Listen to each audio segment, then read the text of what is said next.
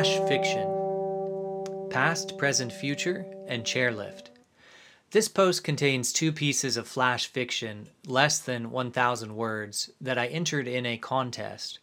One of the contest guidelines, oddly enough, is that the works had to be published somewhere else, either in print or online, which is why I am posting them below.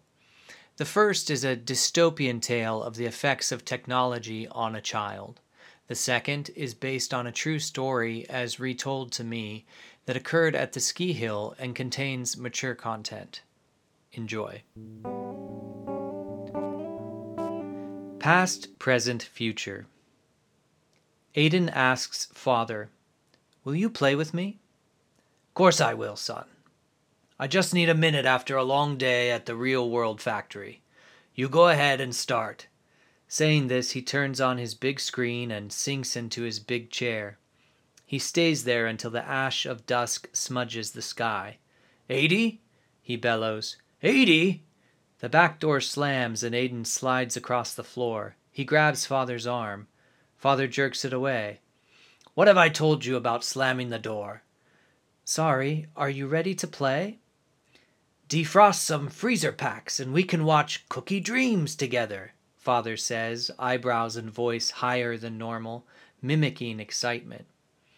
Aiden rushes to get a package of Pizza-Pow, his favorite, and 2 packages of Beefo Blast for father. He heats his first to give it time to cool. Father will not care if his are gurgling hot. After dinner, father says, "You can pick 2 treats." "For one treat, can I have a friend?" "Friends are not treats. Besides, what have I told you?" "Friends are dangerous." "Right. Bring me a Doodle-Cream."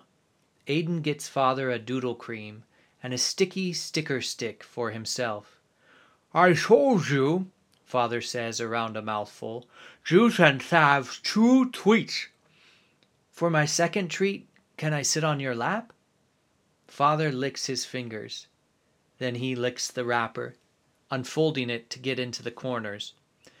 "You're getting a little big for that, aren't you?" Aiden uses his eyes to plead. "All right, boy, but only for a minute." Aiden climbs into father's lap. Soon he slips into sleep, his sticky sticker stick stuck to his shirt. The glow from the big screen dances on his smooth cheek. Father carries Aiden to bed. He leans down before tucking him in and pulls the treat from his shirt. It crunches between his teeth as he shuts the door. Father tells Aiden, "I'm going to One-Mart." "Why?" "It's a surprise." Aiden wonders what it could be. He already has a race car named Rapido that he pushes along the floor during the day. "Do you think it will be another race car?" he asks Rapido. He has a bear named Snowball that he cuddles with at night. "Do you think it will be another teddy?" Aiden asks Snowball.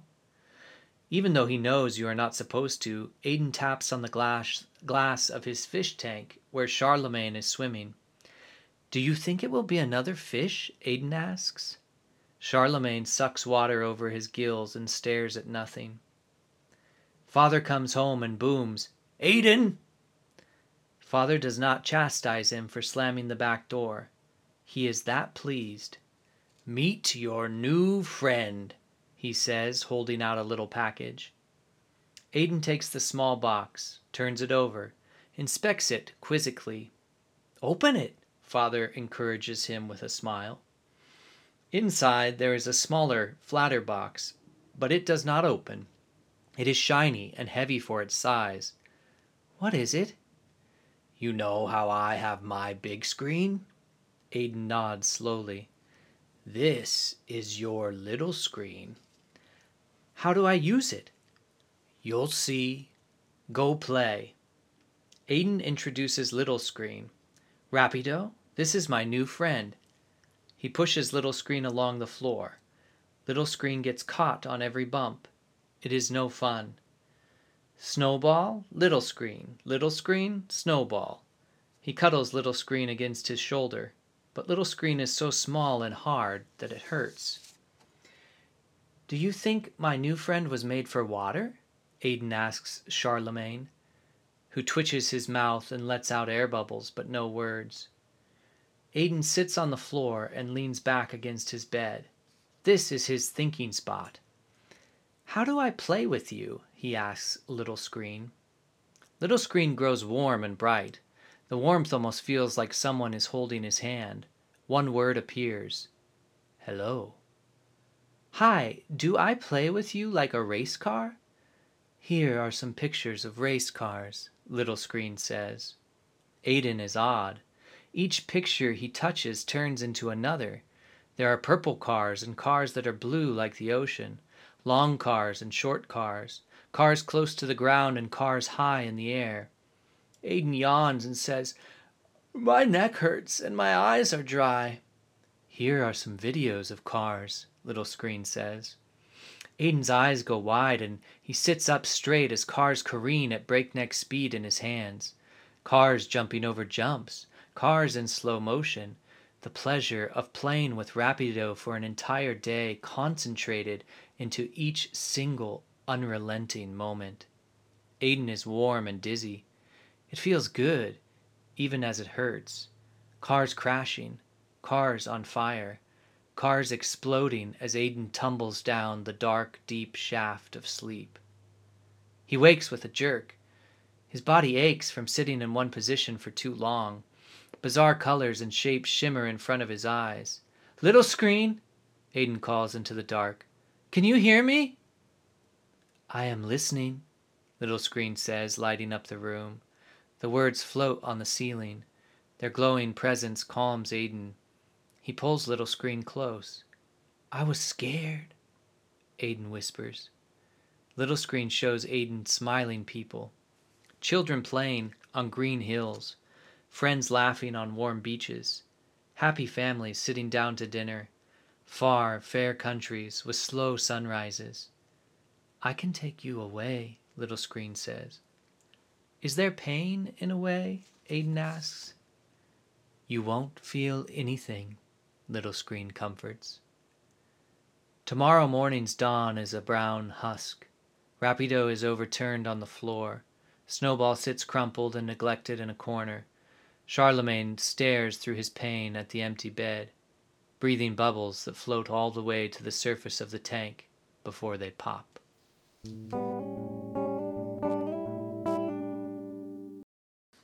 Chairlift.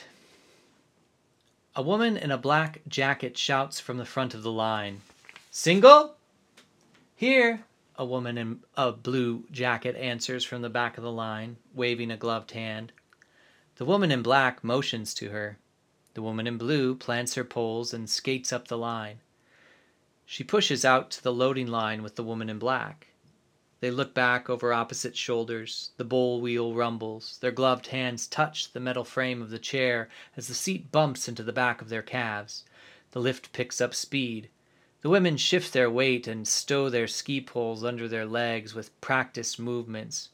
Once they are settled, the woman in blue offers, "Nice day," pulling her goggles up and looking around admiringly. The woman in black responds with a muffled grunt and looks off to the side.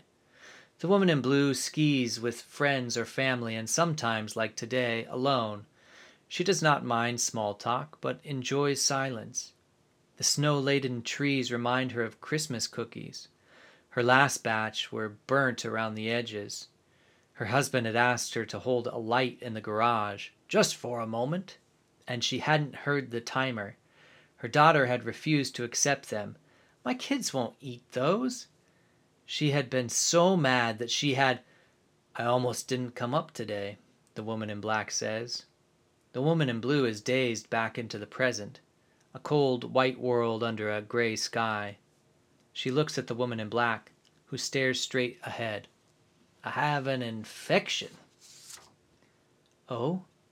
the woman in blue replies, tries not to sound too curious or comprehending. "Mm-hmm." The woman in black gestures with her head. "Down there." "In your foot?" the woman in blue says tentatively. "Nah." The woman in black points between her legs. "Down there." "Oh!" The woman in blue impulsively tries to cross her own, causing her skis to clack together. "Yep," she nods. "Found out yesterday." "I am sorry." The chair rattles, knocking loose light clumps of snow. "Knew I had something for a week, but—" The woman in black pulls her gloves off. "Hold these, will ya?" "You bet." The woman in blue takes the gloves that are thrust toward her. "They had to run some tests," the woman in black says. Takes off her goggles, rubs them with a sham. "'Fore they figured out what it was." She holds up her goggles to the dim sunlight, inspects them. "The doctor knew from the start that it weren't no yeast infection, but he didn't say more than that." She situates her goggles back on her forehead, wads the sham into a fist, glances over the trees. She breathes the cold air deep into her lungs. "I went in once they got the results. The doctor asked me, 'Do you have livestock?' I said, 'Yes, we have a milk cow.' Then he says, 'Is it possible that you—'" and then he stopped and blushed before he said, "touched the cow?" The woman in black looks directly at the woman in blue, who darts her eyes away quickly. I said, "What do you mean, is it possible I touched the cow?"